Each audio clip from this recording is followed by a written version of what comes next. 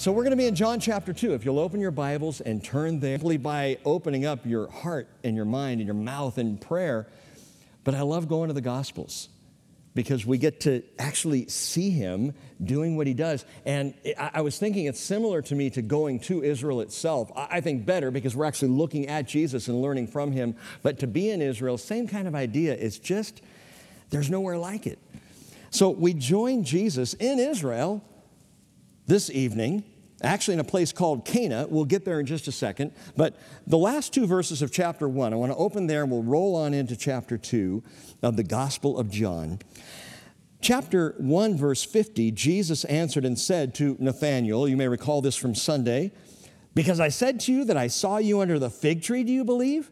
You will see greater things than these.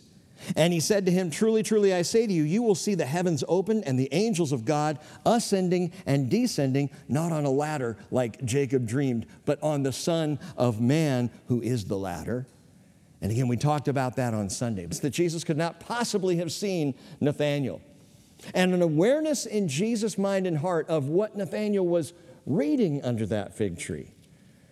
And it was amazing and supernatural. It blew Nathanael away to the point that he calls him King of Israel, Son of God, using those messianic terms. But Jesus says, that's nothing. You're going to see greater things than these. And the implications were both near and far. The implications were going to be in the immediate ministry of Jesus, and Nathanael was going to see greater things happen one upon the next. In fact, in the four Gospels, 37 miracles are delineated. And we know there were many more because there were times, for example, in Matthew where he said he was just healing people for 3 days. And the specific healings throughout those 3 days are not listed out. So more than that, but at least 37 that are listed. And tonight we come to the first of these greater things with the first of the 7 signs. These particular 7, and there's a reason. There's 7 signs. The word signs is semeion in the Greek, and it means a miracle, a wonder, a token, or listen, a mark of supernatural authenticity. That's how John uses it.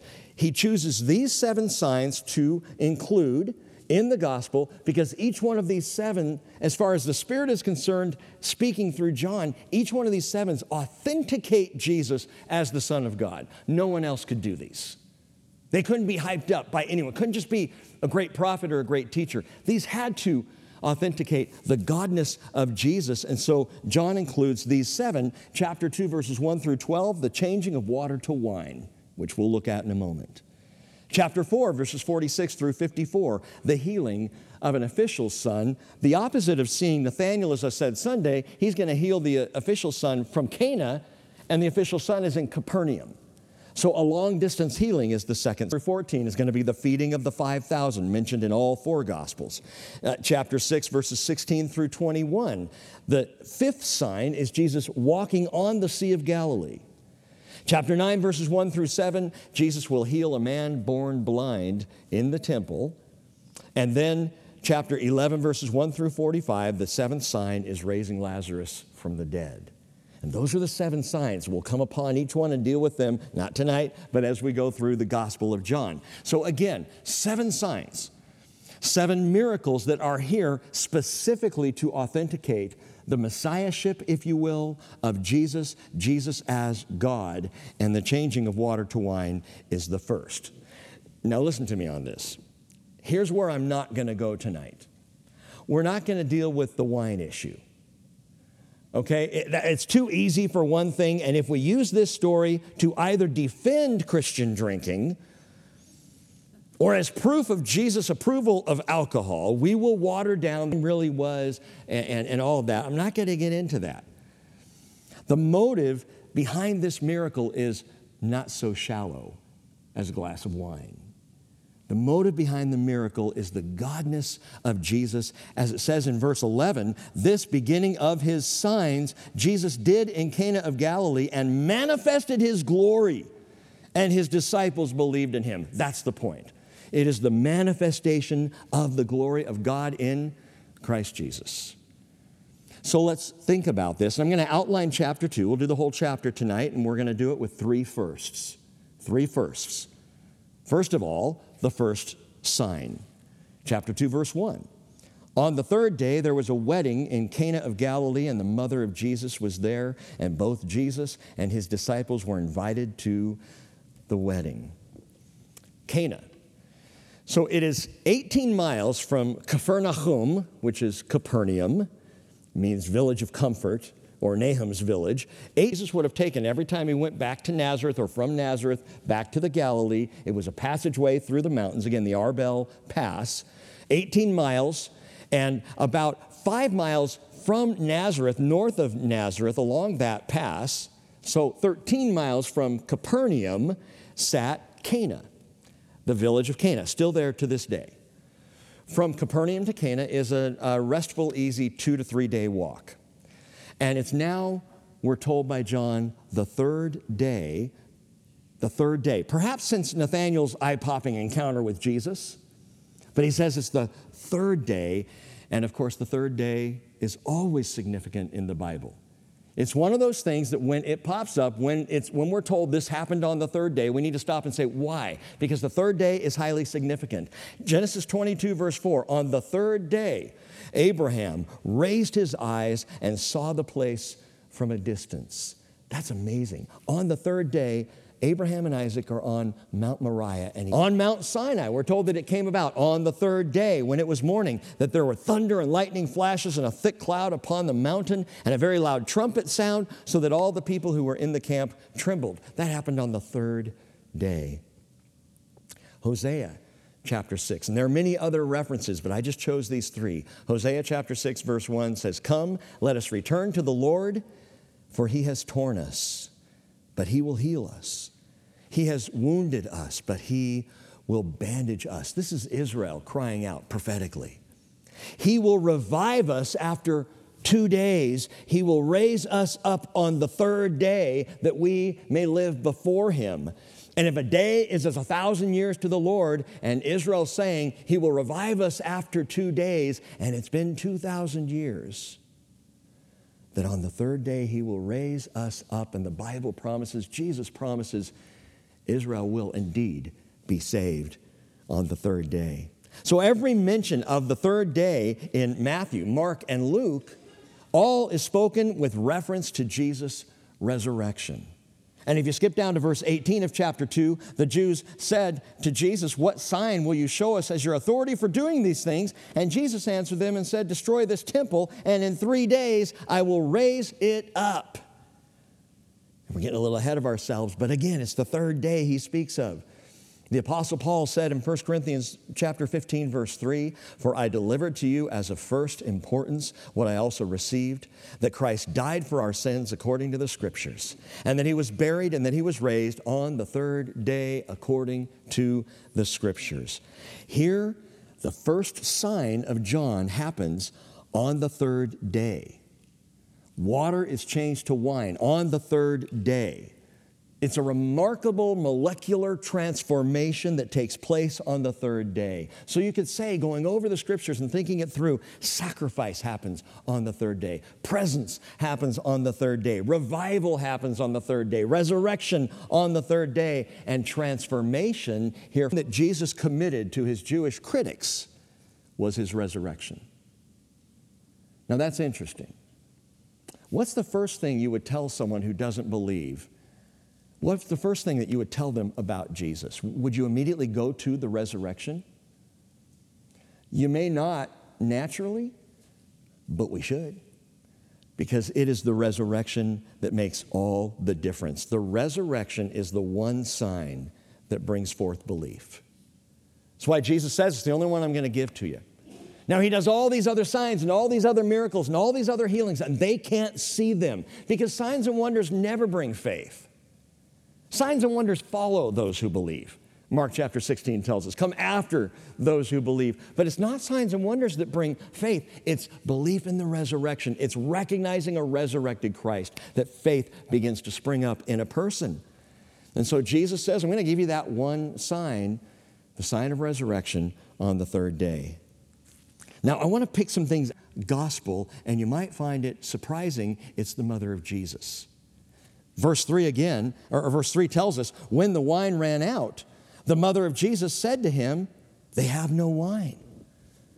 The mother of Jesus, do you know that John the Apostle never calls her by name? Doesn't refer to her as Mary. He names 3 other Marys. It's interesting because John knows Mary probably better than any of the apostles, especially at the point that he's writing this gospel. He's been caring for her for 60 years. And yet he doesn't name her. He doesn't acknowledge her other than calling her twice the mother of Jesus in chapter 2 and then later in chapter 19. The mother of Jesus.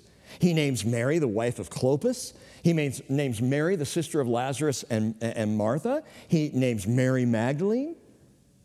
But he only mentions the mother of Jesus in passing here and again at the cross. And Jesus in the Gospel of John never refers to her as, Jesus said to her, woman, what does this have to do with us? Now, I don't think he said it that way. But he calls her woman. That's all he ever calls her, woman. Gune in the Greek, which would be even worse. If I called my wife Gune, I would be in trouble, I'm telling you. Gune, where we get the word gynecology, it has to do with woman. It speaks of woman, but in the Greek, it's a common term for a married or betrothed woman. It's a term of respect. It's like we would say ma'am. So gune, when Jesus says woman, he's not going, woman. He's saying, ma'am.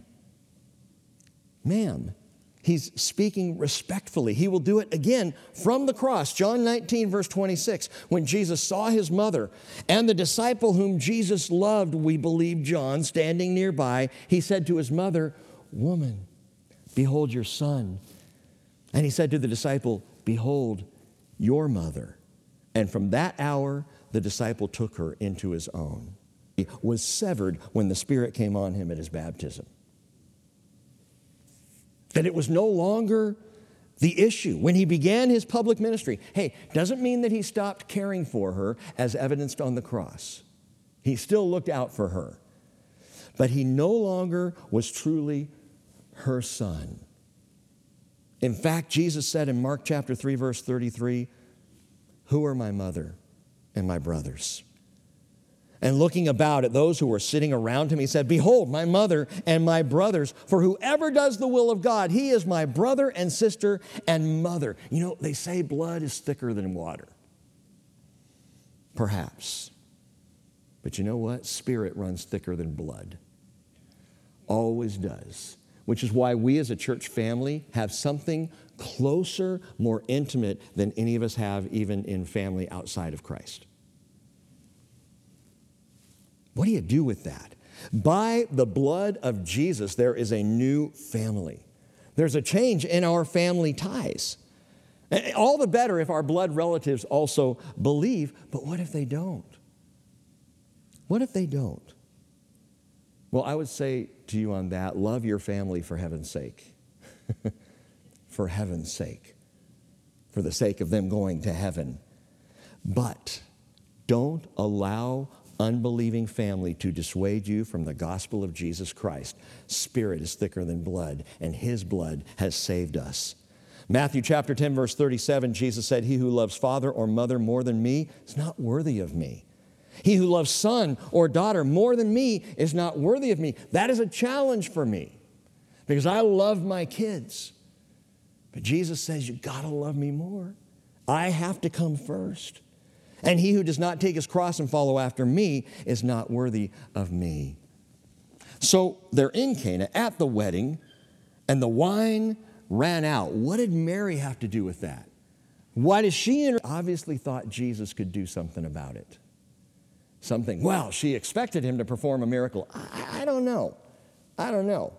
I think she just expected Jesus to come up with something because she knew her son's heart. She knew something about him that made her turn to him and say, hey, we have a problem here. Now understand this, Jewish weddings were a big deal, still are to this day. If you're in Jerusalem and a Jewish wedding is taking place, it's hard to miss. It's a lot of fun, very joyful, and people parade through the streets and bring the canopy and they sing and they dance. They have a marvelous time. In the first century, they did it for a week. The Jewish wedding was a 7-day affair. Someone didn't plan ahead. A 7-day wedding and the wine runs out. They have no wine, Mary says. Woman, what does that have to do with us? My hour has not yet come. It was a culturally shameful moment. If you've read the story, you know that.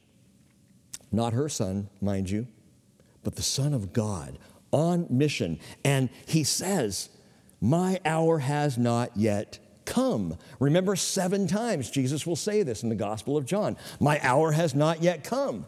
Why? Because Jesus didn't live life in the moment. He lived life to the moment. So critical to understand about him and even the way we live our lives. Are you living in the moment or to the moment? See, for Jesus, it was all about the moment of his fulfillment, the moment of his sacrifice, the fulfillment of his coming to the earth. His eyes were fixed on the cross. From the beginning forward, he lived to the moment. Hebrews chapter 12, verse 2, for the joy set before him, he endured the cross, despising the shame, and has sat down at the right hand of the throne of God. A man of purpose. Nobody was more purposeful than Jesus. He looked and lived to that moment when he would die for our sins. We all have one. How will we finish? How will our lives culminate? Again, that wonderful word from David, Psalm 90, verse 2, teach us to number our days that we may present to you a heart of wisdom.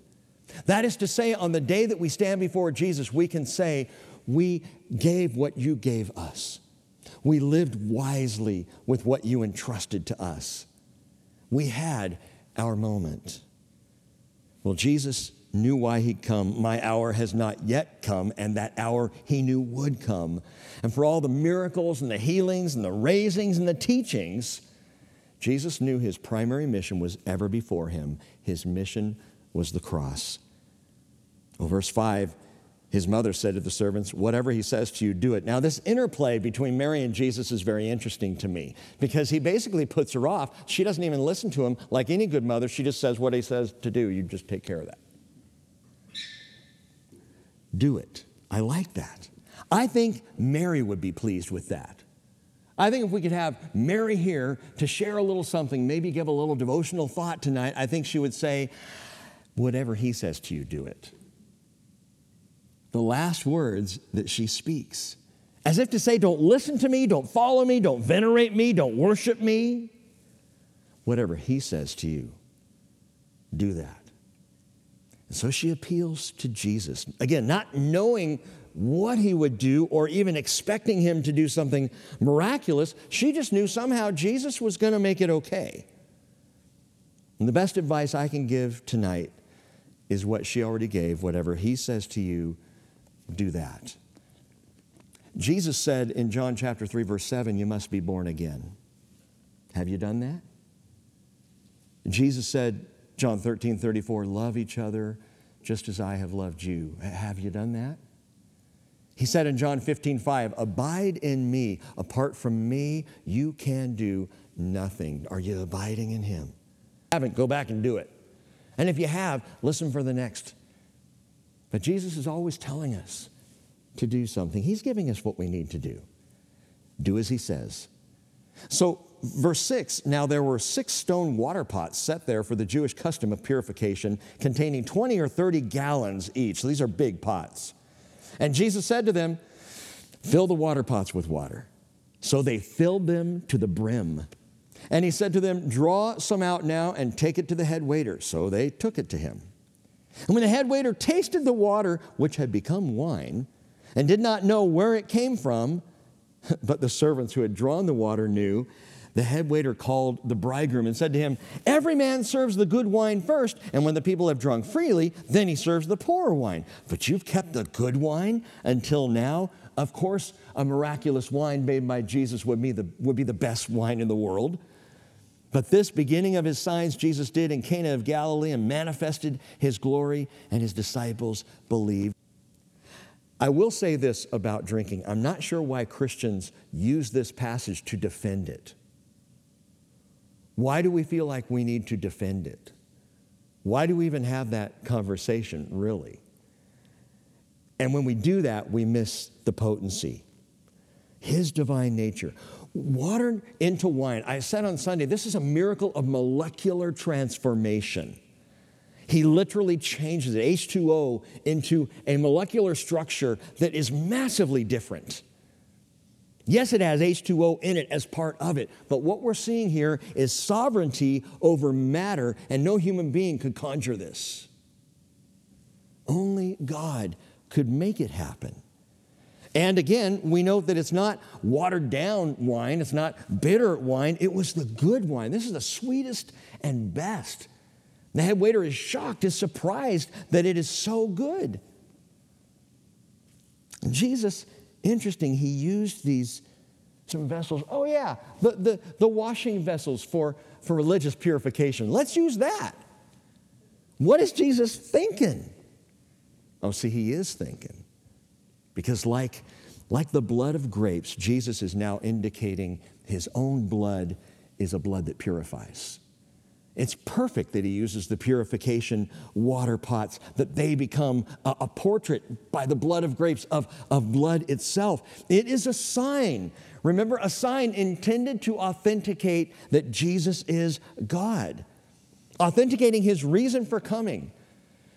And we know that in his death, when his hour had come, his blood became our transformative purification.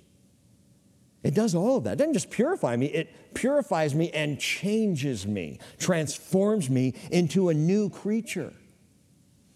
This is the sign that reveals transformation. Now, I find it interesting. I read through a lot of comments. Said, quote, Jesus' action was, in C.S. Lewis's terminology, a miracle of the old creation. That is, a new way to achieve an old natural thing. F.F. Bruce continues. He says, the Creator who year by year turns water into wine, so to speak, by a natural process, on this occasion speeds up the process and attains the same end. Now, this is the first time, I think, in all of my years of doing this, that I have disagreed with F.F. Bruce and C.S. Lewis. But I have to disagree here because he says, this is interesting, the Creator who year by year turns water into wine by natural process. That doesn't happen. Water never becomes wine by natural process. That's not a natural process. Grapes become wine as they ferment, but they're already grapes, and wine still has that grapish flavor to it. And how long does it take in the old way, for water to become wine? It does eventually, bing, it'll become wine. That's about how intelligent evolutionary thought is. We're just going to spring into something different. Okay, I'm not going to go down that road. But this is supernatural transformation. This is miraculous in every sense. He is changing the structure from one thing to another. This is not the old way, water becoming wine quickly, which is the implication that F.F. Bruce is getting at. It's that Jesus took something that took a lot of time and he just did it really fast. No, he did something that was impossible. Something that could not happen otherwise. The causality is Christ. This is a miracle. Jesus makes it happen, and in so doing, reveals his divine nature. And he reminds you and me that that's why he came, to change us. He came to transform us. That we in Jesus can go from watered down to rich and strong. We go being transformed into the same image from glory to glory, just as from the Lord, the Spirit. Think about this whole story. Just put it all together in one sentence. Stone vessels filled with water that Jesus transformed into wine, which in turn is now going to be served to others to bring them joy. That's us. That is a picture of the Christian life. That's the whole idea. Is that your life? I've had to think about it this week. Is that my life? I was just water in a pot. And Jesus transformed me. And now my life is about bringing the gospel and with it, Joy. That's why John says later in the gospel, why Jesus says, so that our joy may be made full, literally to the brim. Do people know the joy of your faith? Is the joy of your following after Jesus evident?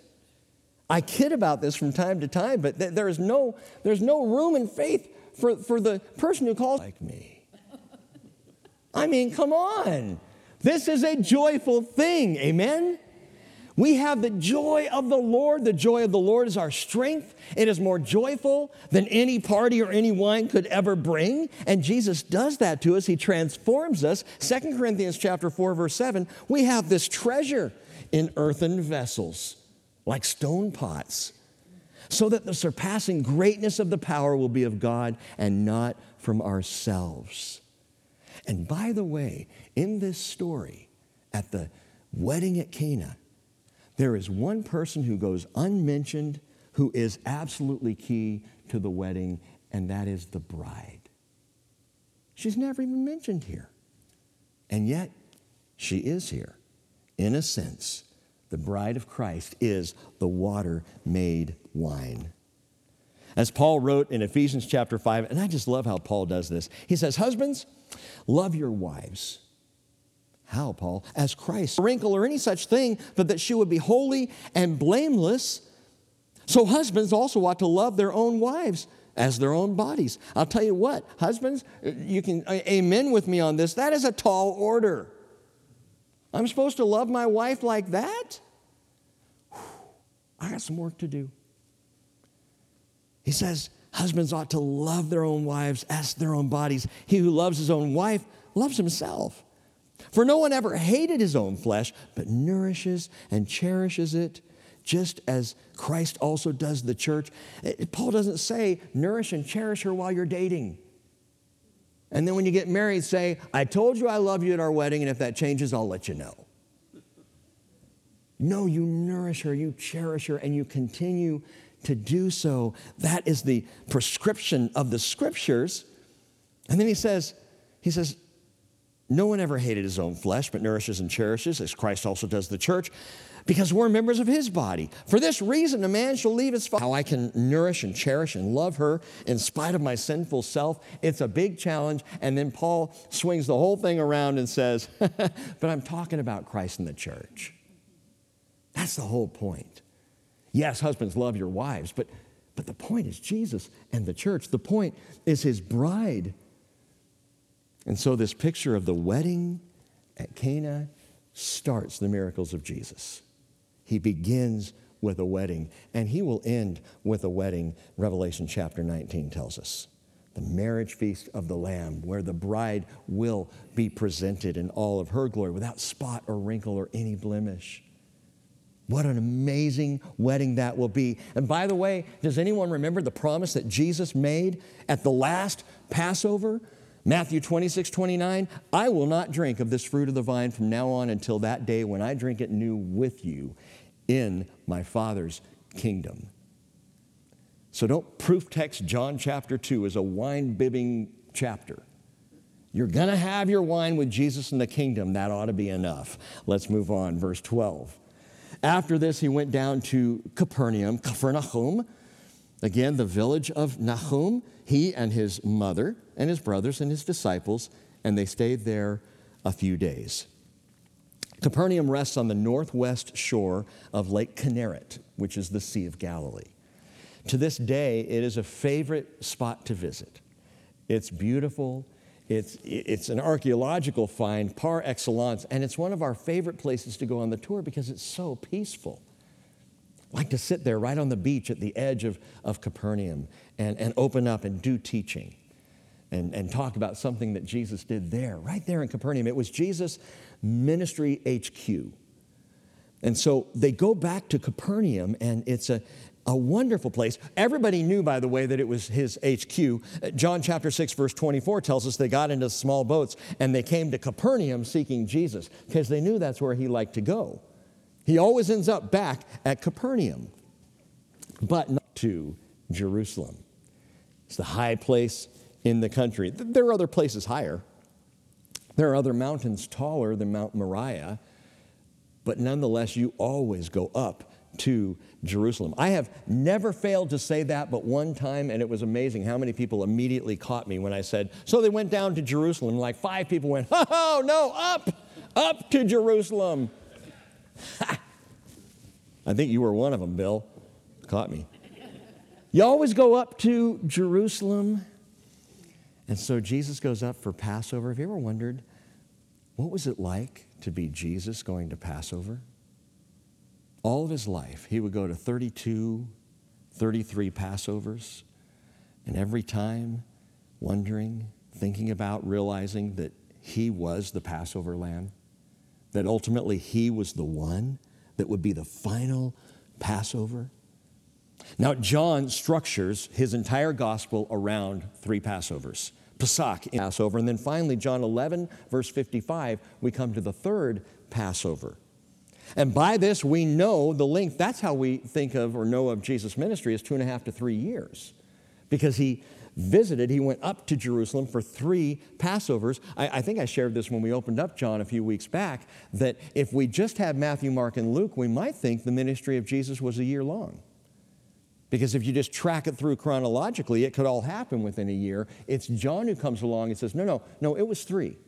3 Passovers across the span of Jesus' ministry. And this is, after looking at the first sign, this is our second first, the first Passover, verse 14.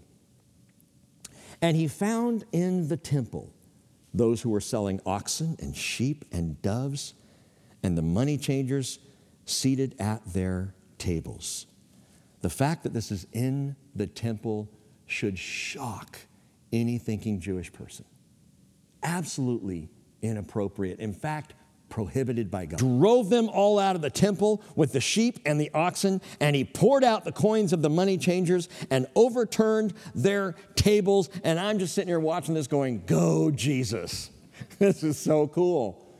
He takes on all of these Jewish businessmen, just goes after them. And those who were selling the doves, to them he said, take these things away. Stop making my Father's house a place of business. And his disciples, remember that it was written, zeal for your house will consume me. What an amazing scene. This event shows us the fulfillment of Malachi's 420-year-old prophecy, which reads, Malachi chapter 3, verse 1, behold, I'm going to send my messenger, and he will clear the way before me, and the Lord whom you seek will suddenly come into his temple. So Jesus goes up to Jerusalem. His ministry has now begun. He suddenly comes into the temple. And man, he cleans house. And he does it with power. And he does it with authority. And he does clear the temple twice. John shows us. Some would say, well, no, John just placed it here. No, John he's laying this out for us to understand. In the right order, what took place? Passover to Passover to Passover. This was the first Passover. Matthew, Mark, and Luke declare the final Passover is when Jesus cleared the temple. So we can know today it was both. It's like bookends of sanctification for his ministry. Cleaning the temple, cleaning house, and then on with his ministry he goes. And then at the end of his ministry in that final week, he's going to have to clean house again because the sin comes rolling right back into the house. Kind of why we continue to need to be sanctified, you know? The sin keeps wanting to roll in, keeps wanting to show up. Now, this isn't just my opinion. This is sound interpretation. John makes it clear, and Matthew and Mark and Luke make it clear. One cleansing of the temple at the beginning of his ministry and one at the end. Now, he says here that they're money changers. There's in verse 14, the money changers, that's the kermatistes, or I like to call them the Kermit the Frogs, okay? These are the small coin dealers, the kermatistes. Kermatistes, small coin dealers. Then in verse 15, when it says money changers, it's the kolobistes. The kolobistes are currency exchangers. So you have small coin dealers and you have currency exchangers. There are 2 different things going on here. The small coin dealer, the kermatistes, would only deal in Tyrian drachmas because it was the purest silver around. It's the only silver that they would accept. So it had to be the Tyrian drachma, and the people had to go through the kolobistes, the currency exchangers, to get that. If they brought the wrong money, if they brought a different kind, they always had to exchange it. And these money exchangers were known to charge as much as 12% on the exchange. 12% to 12.5%. What does that mean? Through Nisan 15th, it means this was going on for a month in the temple. They set up shop as people began to flow in for Passover, and they were set up and ready to go early, and the entire month this was going on, set up through the entire season, one great big racket to pickpocket the pilgrims as they came in, to rip off their own people. You might remember that this was prohibited by God. Deuteronomy chapter 23, verse 19, you shall not charge interest to your countrymen. Interest on money, food, or anything that may be loaned at interest. You may charge interest to a foreigner, but to your countrymen, you shall not charge interest. And so the way they got away with it is they said, well, we don't know who's foreigner and who's not. They know, so they just need to figure it out themselves. We can't be figuring out, asking people, are you from Israel or not? So it's their problem, not ours. They saw this taking place.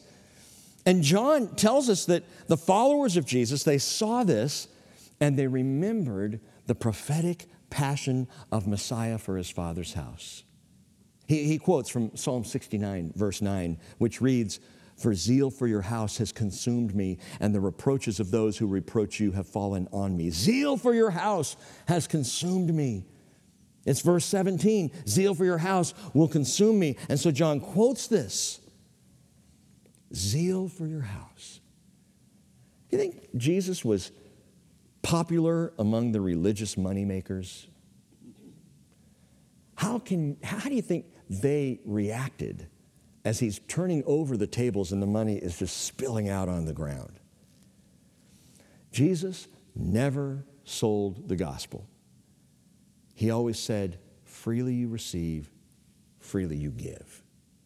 The gospel is free. Costs him everything, costs you nothing but trusting. Cleanse the lepers, cast out the demons. Freely you received, freely give. That is always Jesus' attitude about the gospel. And man, we still do it today. We charge all kinds of things for that which ought to be free, for that which God has given us. I really wonder if in the church today, if we didn't have any product to sell, we just offered the gospel free of charge. We just said, here it is. We will never charge for teaching at the bridge. And it shocks me how many do. And I know it always starts out with good, intention. Well, we got to cover postage and a little extra to keep that ministry going. Okay? Freely you receive, freely give. By the way, to make matters worse, these money-changing booths were set up, you Bible students know this, in the court of the Gentiles. This large open space in the temple, the first open space as you came into the temple complex, the court of the Gentiles was the largest and the outer open space, and everybody could come in there, and it was designed as a place of peaceful prayer and contemplation as you made your way into the other courts. And the Gentiles all around could come in, they could worship there, they could experience, they could see what this Judaism was all about and how God loved this people and even had a handout to them as well. And here, for all the world to see, they turned it into a place of religious capitalism. And it's sick. I'm not opposed to capitalism, by the way. Just want to throw this out there. I think as an economic system. And we need to remember that as we give to people freely. If you were able to purchase any of your grace, maybe you could charge for it yourself. But you know the truth, we can't. We are not like many, Paul said, 2 Corinthians 2:17, peddling the word of God. But as from sincerity, as from God, we speak in Christ in the sight of God. Zeal for his house, things of God.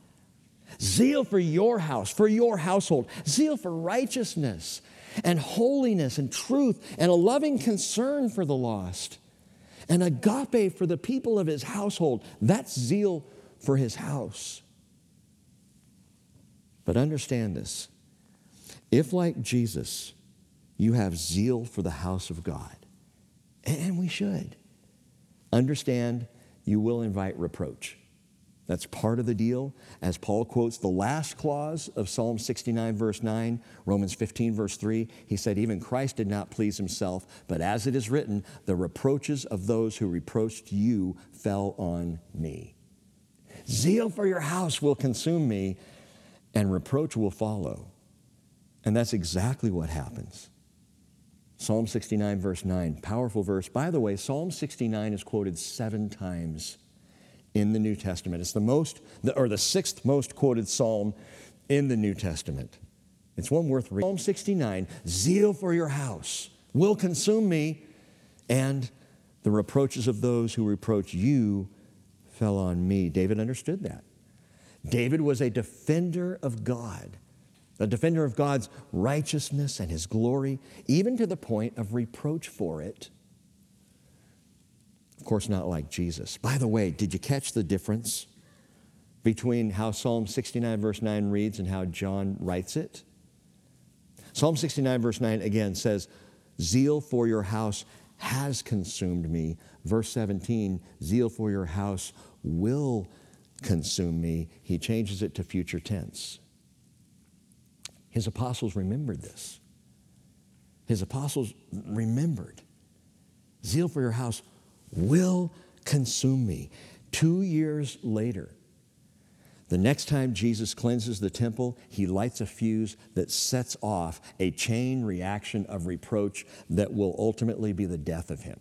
Cross by our sin and by the wrath of God because of his zeal for his Father's house. Mark chapter 11, verse 17 tells us at the last Passover, he began to teach and say to them, is it not written, my house shall be called a house of prayer for all the nations, but you have made it a robber's den?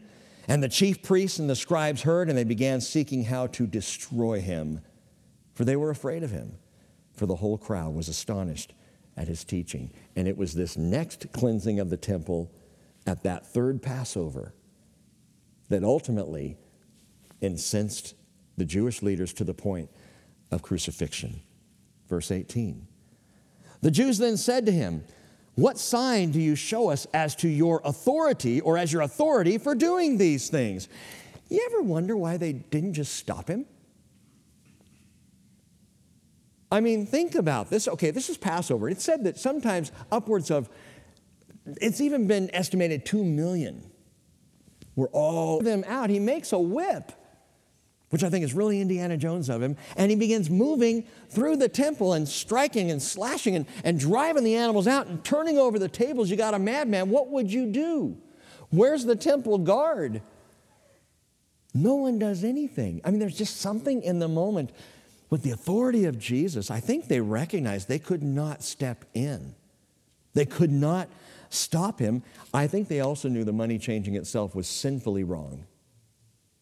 What they were going to defend what they were doing. Everybody had accepted it, but at this point, now that it's being driven out, what we're going to say, no, this is okay. No one could say that. Jesus had him over a barrel or over a table, whatever it takes. And he's driving them out, and it's just this awesome moment. So instead of trying to stop him, they say, whoa, hey, what authority do you have? They challenged him for a sign. Give us a sign. Verse 19. Jesus answered, in 3 days? But he was speaking of the temple of his body. By the way, there's a nuance here, kind of a double entendre. He is speaking of the temple of his body, but we're also told in Zechariah chapter 6 that Messiah will build the temple of the Lord. So they may have been thinking along those lines of this guy, messianic in nature and authority, the people love him, and some are even calling him Messiah, and he's saying, destroy this temple, and in 3 days I'll raise it up. What? Oh, you're saying you're Messiah? You're going to come in and build the temple? That may have been their reaction. Either way, he was speaking of the temple of his body. So when he was raised from the dead, his disciples remembered he had said this, and they believed the scripture and the word which Jesus had spoken. Again, Note this, don't ever forget it. The greatest sign or manifestation of Jesus' authority is his resurrection. That is the sign of his authority. As Paul said, if Christ is not resurrected, we above all people are most to be pitied. Can't believe in that? Don't waste your time with anything else, because that's the key, the resurrection. By the way, there's another subtle translation change here. You wouldn't notice if you're just reading through in the English. Look back at verse 14. He found in the temple those who were selling oxen and sheep and doves and the money changers seated at their tables. And that word temple is hieron. Hieron, which means the entirety of the temple complex. So that is a big, fat, generic word for the whole complex itself. Once you've entered up the southern steps and you go inside, you're in the hieron in the Greek. But it's a different word that he uses in verse 19 when Jesus says, destroy this temple. He uses the word naos. And naos is the sanctuary. It's the holy place, containing, of course, the holy of holies. It's the inner temple. Jesus speaks of this when he refers to himself to destroy this holy place. And in 3 days, I will raise it up. And you know what?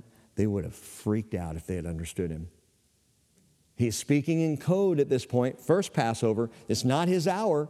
He knows the hour and when it will come, and he is working toward that. It's not yet his time. So he's still speaking some code, some things that they don't understand. But listen, naos is the same word that the Apostle Paul used decades earlier than this letter to describe the bodies of Jesus' people. This is awesome.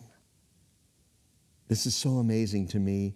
Do you not know, 1 Corinthians 3:16, that you are a naos of God, and the Spirit of God dwells in you? If any man destroys the naos of God, the sanctuary, the holy place of God, God will destroy him. For the naos of God is holy, and that is what you are. That's what Paul says we are. Who indwelt that sanctuary in Solomon's temple, and that's the comparison that Paul makes. That I don't get it. I honestly confess to you, I do not get how this old body can be a sanctuary for the Holy Spirit, and yet it is. His Spirit dwelling within me. Do you zealously, listen to me, do you zealously defend righteousness for this temple? Do you, as you go through life day to day, say, this temple's got to be holy? This is the holy place of God. This is where his Spirit dwells. Where I take this temple, I take his Spirit. What I do with this temple, I do with the glory of God. This is the naos. My body's the holy place in which God dwells. Wow. I think that would change an awful lot of our behavior if we could tune into that. Include with first impressions. First impressions. The last 3 verses of this chapter may actually be an introduction to chapter 3. Kind of setting up, if you will, an intimate after-hours meeting that Jesus will have with Nicodemus, and we're going to get into that on Sunday, and I'm really excited for it. But for now, verse 23, when he was in Jerusalem at the Passover, during the feast, many believed in his name, observing his signs, which he was doing. It's already happening. They're seeing Jesus, and the common people are saying, Jesus, Jesus, he's our man. And they're believing, and they're looking to him, and they're calling him Messiah, and they're excited about him.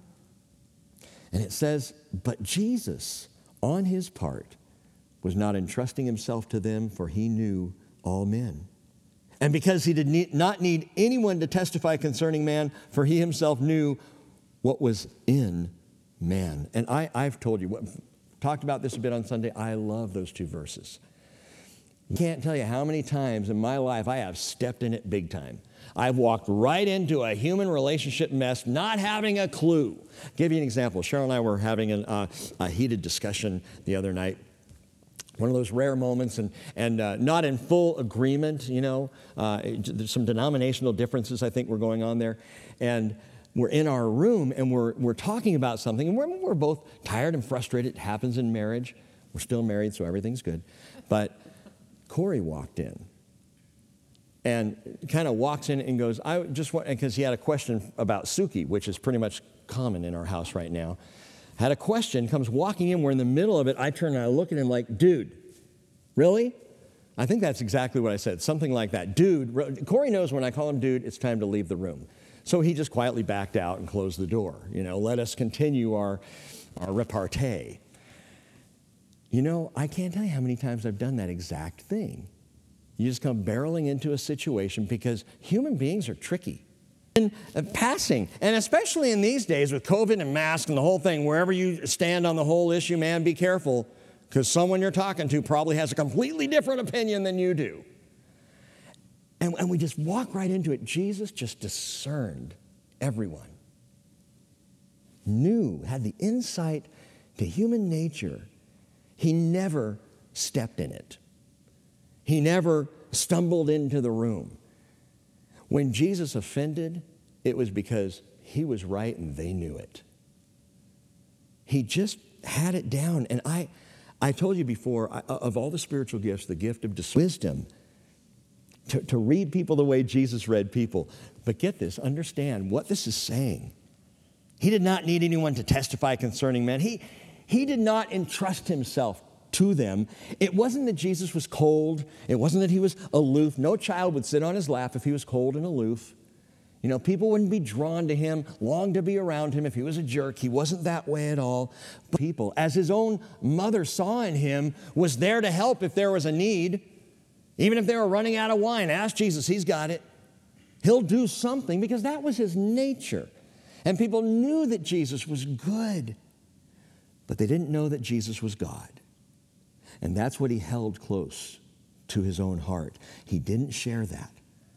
Remember, I said he was a son on a mission. He didn't even tell his apostles until Caesarea Philippi. And when he did let it slip, as he will in John chapter 4 for the first time, it's remarkable who he tells. A Samaritan woman is the first person who's going to hear Jesus say, I'm Messiah. Okay, jumping ahead to chapter 4, why does Jesus tell the Samaritan woman? Why does he let slip, I'm the Messiah? You know why he tells her? Because he read her heart and he knew that she could hold on to that. That says something I think pretty impressive. And when Jesus said, okay, all right, let's get this clear. Who do people say that I am? Who do you say that I am? You're the Christ, the Son of the living God. You got it, Pete. And we're told that in Matthew 16, verse 20, he warned the disciples that they should tell no one that he was the Christ. From that time, Jesus began to show his disciples that he must go to Jerusalem, suffer many things from the elders and chief priests and scribes, and be killed and be raised up, by the way, on the third day. So interesting that now he's beginning to instruct his apostles for the last 6 months of his ministry. But early on at this point, he wasn't even entrusting himself to his apostles. He didn't tell them who he was. They didn't understand what was really behind all this. They may have had some suspicions, but he held it close to his vest. F.F. Bruce says, he who is the Word incarnate has immediate apprehension of the mysteries and complexities of human nature. He does not depend on spoken words as the index. And here he is in Jerusalem on this first Passover of his ministry, and he knows, I can't spill the beans right now. I can't do it. Why? There are so many reasons we could get into. I'm just going to limit it to two real quickly. Two things that Jesus knew of humanity, knew of man, that caused him to be careful with who he revealed himself to. Number one, he knew the human heart was wicked. He knew it. He knew it not based on 30 years of experience, but based on 4,000 years of world history watching it all take place. The first man sinned all the way up to now Jesus comes into the world, a sinful world, and he knows the human heart. The heart of humanity is wicked. I mean, no offense, I'm just speaking the truth. Jeremiah 17, verse 9, the heart is more deceitful than all else and is desperately sick. Who can understand it? I, the Lord, search the heart. I test the mind, even to give to each man according to his ways, according as he knows his hour. He's got to get to that hour. And he's careful with who he shares, with how he reveals himself. The second thing that he knew, and this might surprise you, is he knew that the human heart wants to worship. So he had to be careful with that. What do you mean? Look back at verse 23. During the feast, many believed in his name, observing his signs, which he was doing. They were so excited. There was immediate, albeit superficial, response to Jesus. The people were thrilled. They wanted someone to worship. We all do. It's why we have celebrity in the world today. It's a sad, pathetic, wasteful use of worship, but it goes on and on. The human heart needs to worship another. Later on, Jesus, in John chapter 6, verse 15, it says, perceiving that they were intending to come make him by force or take him by force and make him king, he withdrew again to a mountain by himself alone. See, he's reading their hearts. He sees Jesus was not closed off, but he was cautious and he was insightful. And I think we can learn that from him. There's wisdom in that, to love openly and yet discern wisely when it comes to other people. Well, this all sets up what's going to take place in chapter 3. By the way, I'll tell you this much about chapter 3. The chapter that contains the famous John 3:16, it's the 1,000th chapter of the Bible. And we're going to come to that 1,000th chapter on Sunday morning. Last thing, what does it take for Jesus to entrust himself to you? Because ultimately, he did. Ultimately, he does reveal who he is. What does it take for him to do that? John chapter 14, verse 21, Jesus says, he who has my commandments and keeps them is the one who loves me. And he who loves me will be loved by my Father, and I will love him and will disclose myself. Lord, what then has happened that you're going to disclose yourself to us and not to the world? And Jesus answered and said to him, if anyone loves me, he'll keep my word. And my Father will love him, and we will come to him, and we will make our abode with him. And my friends, that is full disclosure. Father, we thank you so much for your word to us tonight. It is such an honor and a privilege to spend time with Jesus. And Lord Jesus, to see you at Cana with your compassion and your tenderness and your willingness to save face for the bride and groom and to continue to bring the joy into the house. And Lord, to show us transformation in your first miracle. Wow. The transformation that you promised to us. And then, Lord, to see you in Jerusalem. What a marvel at that first Passover. To see your zeal and your passion, even in turning over tables. And Lord, I love that it's clear that you are fully in control. You are not just flying off the handle, but the same discernment. With each other in the household of God, would you cause us to be soft-hearted people, loving each other, reaching out, freely offering the gospel to those who are lost. And Lord, at the same time, while our hearts are soft, we pray that our skin would be thick enough to deal with some of the messes of humanity, of which, Lord, we're still a part until you call us home. Oh, Jesus, help us to discern like you. And tonight, Lord, thank you for revealing, for disclosing more of yourself to us. In Jesus' name, amen.